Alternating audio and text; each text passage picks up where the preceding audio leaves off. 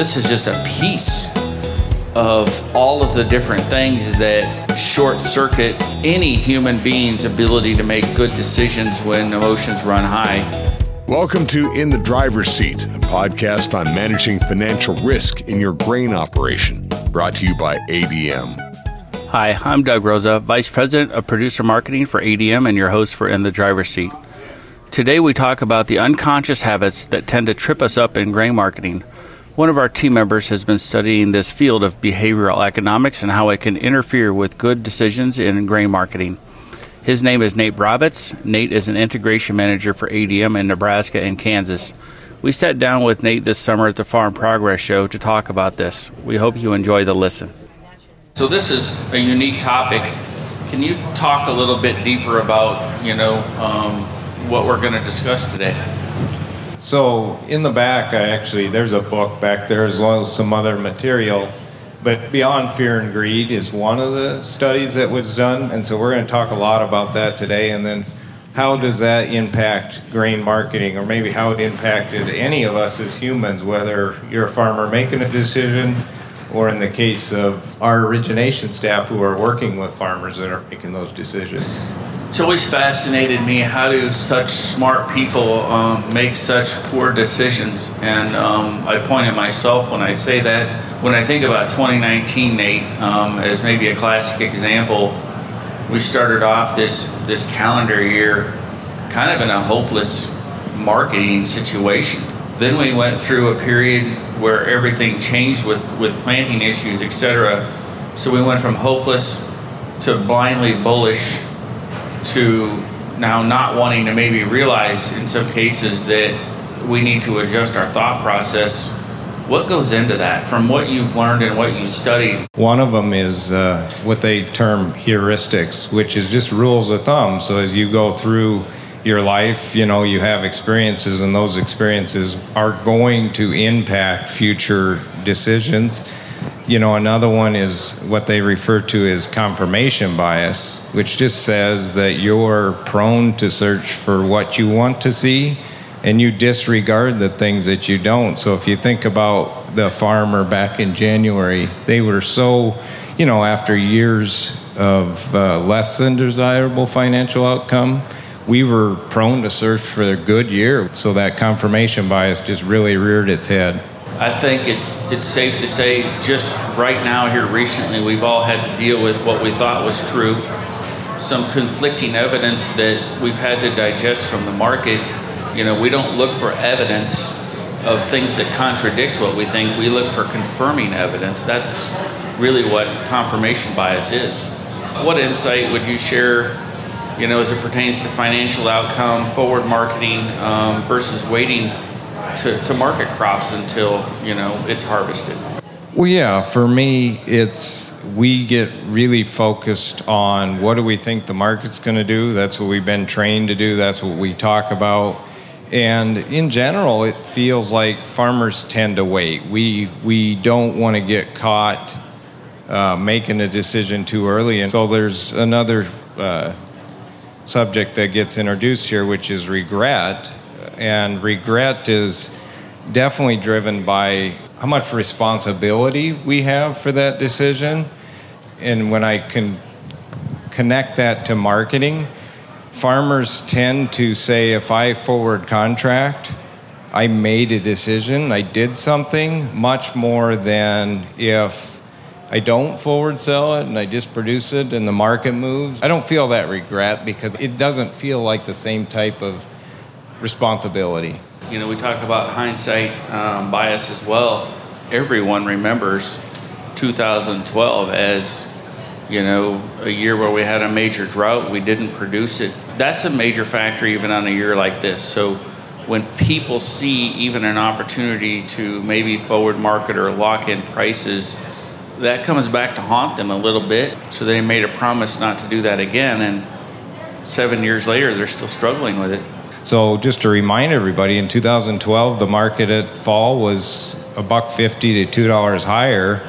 Well, what's happened since? We've had 7 years in a row where the market has been lower. And if you really look at the math, it still says, I think the math, when I looked at it yesterday, was still it was like almost $4 a bushel. So you take out, say, $2, you're still $1.80 ahead by forward contracting, but it's also introduced in things like loss aversion, which is another one of those themes.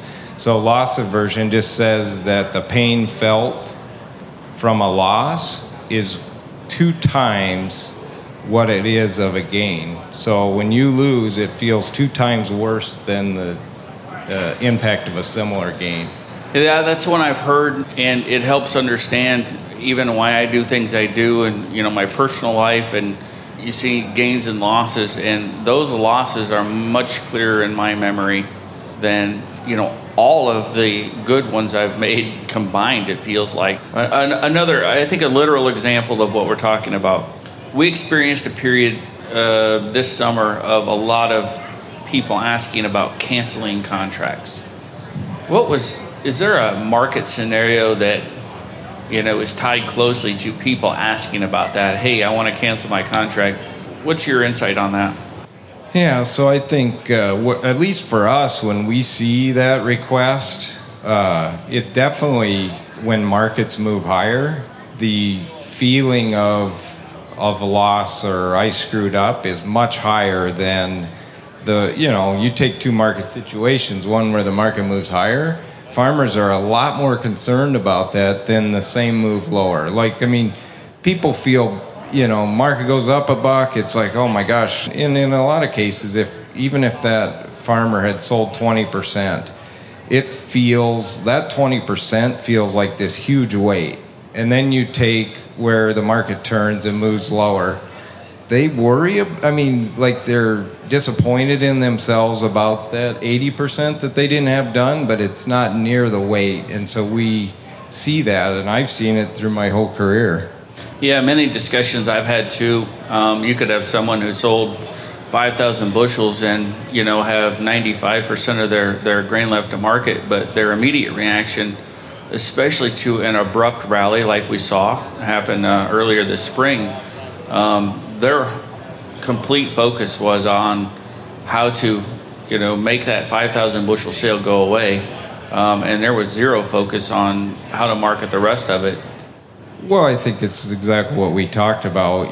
Somebody forward contracts and then the market goes up. You've gone through a period of less than desirable farm financial results, and so they want to make the most of that rally. So we sit there and we hold back and say, okay, well, gosh, I missed it now. I didn't, I made this decision that feels terrible because the market's going up and I'm going to miss my opportunity. And so you're starting to weigh all those things that weigh on you, and the thought of that loss just gets exaggerated, which feels like 2 times as painful or as heavy. Let me ask you this. What do you think the social media induced bias was for farmers everywhere ahead of the last crop report?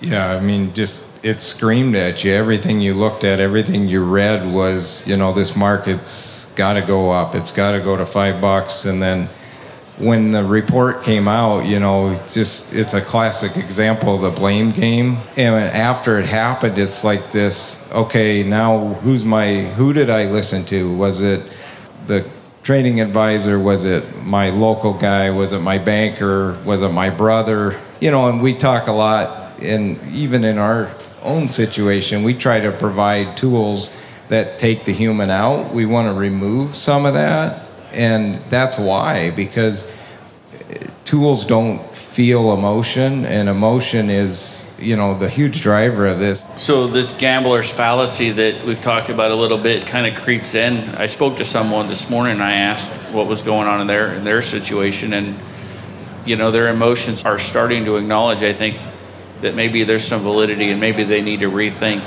But we lost a bit of time, and it would have been nice to be able to take action. So gambler's fallacy, something people really experience. When you think about what happened to the market, and we've had the opportunity to see new crop corn in the mid-4s. So now that we've seen that, it's kind of like we want to get back there, right? Well, or maybe even if I could get back to this level, and we disregard the new information. Like, we're so tied to finding what we know and what we're comfortable with that we will disregard even factual, fundamental information. Talk to me a little bit about this concept of this term house money. I know what it means to me, but what does house money mean to you, and how does it come into play when we talk about grain marketing? You find $20 on the street, it's pretty easy to walk into the casino and spend that $20, but if it was $20 you took out of your wallet, it feels much different. So think about both sides. If you're down, it drives your decisions. If you feel like you're ahead, you may take higher risk going forward, and it's going to change your decision process. And that happened this year, right? In some big ways for some people. There were people who were so convinced that they were right and probably feeling a bit like they were playing with house money. There is no downside risk. There's only upside opportunity. So it creeped in, and it's a difficult thing to overcome if you're experiencing it.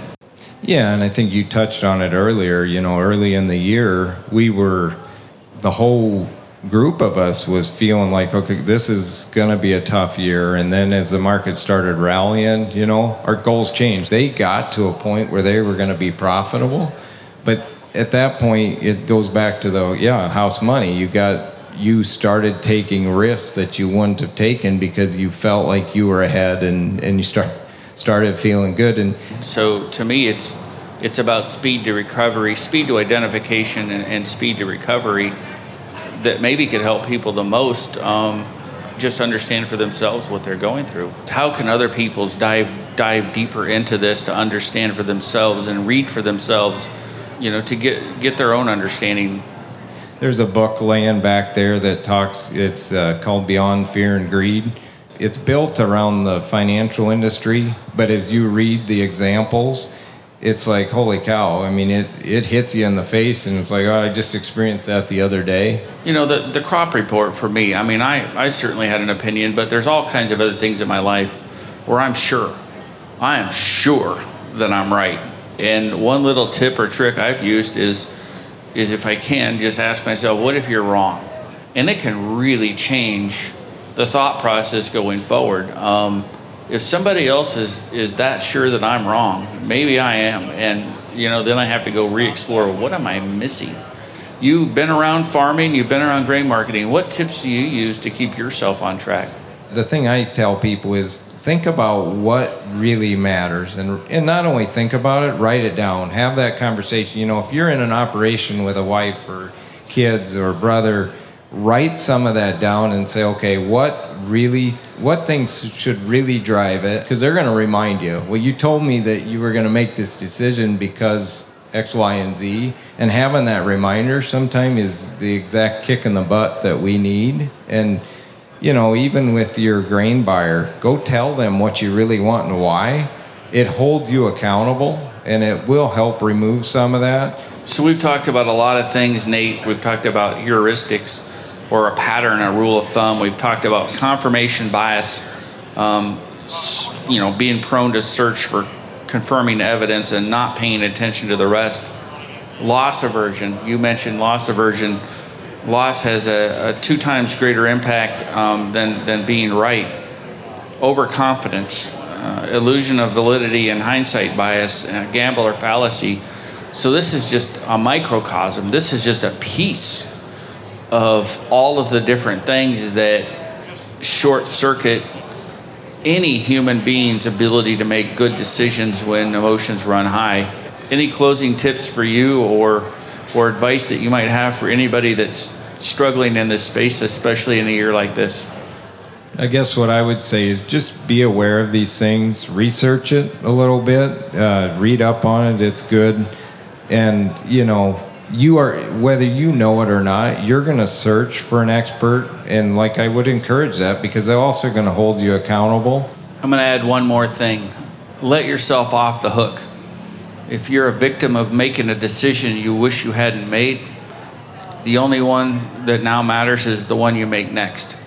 I love thinking about baseball when I think about grain marketing. I love thinking about how a shortstop who makes an error has to immediately recover and not make another mistake. I love thinking about, the strategies that go into creating successful people. Thank you for joining us for this episode of In the Driver's Seat podcast. It is something that we can take control of. It is something that we can do to put ourselves in a better situation, just acknowledging these things. So thanks for joining us for this episode. This has been In the Driver's Seat, brought to you by ADM. To learn more about managing financial risk in your grain operation, talk to your local ADM representative or go to admadvantage.com.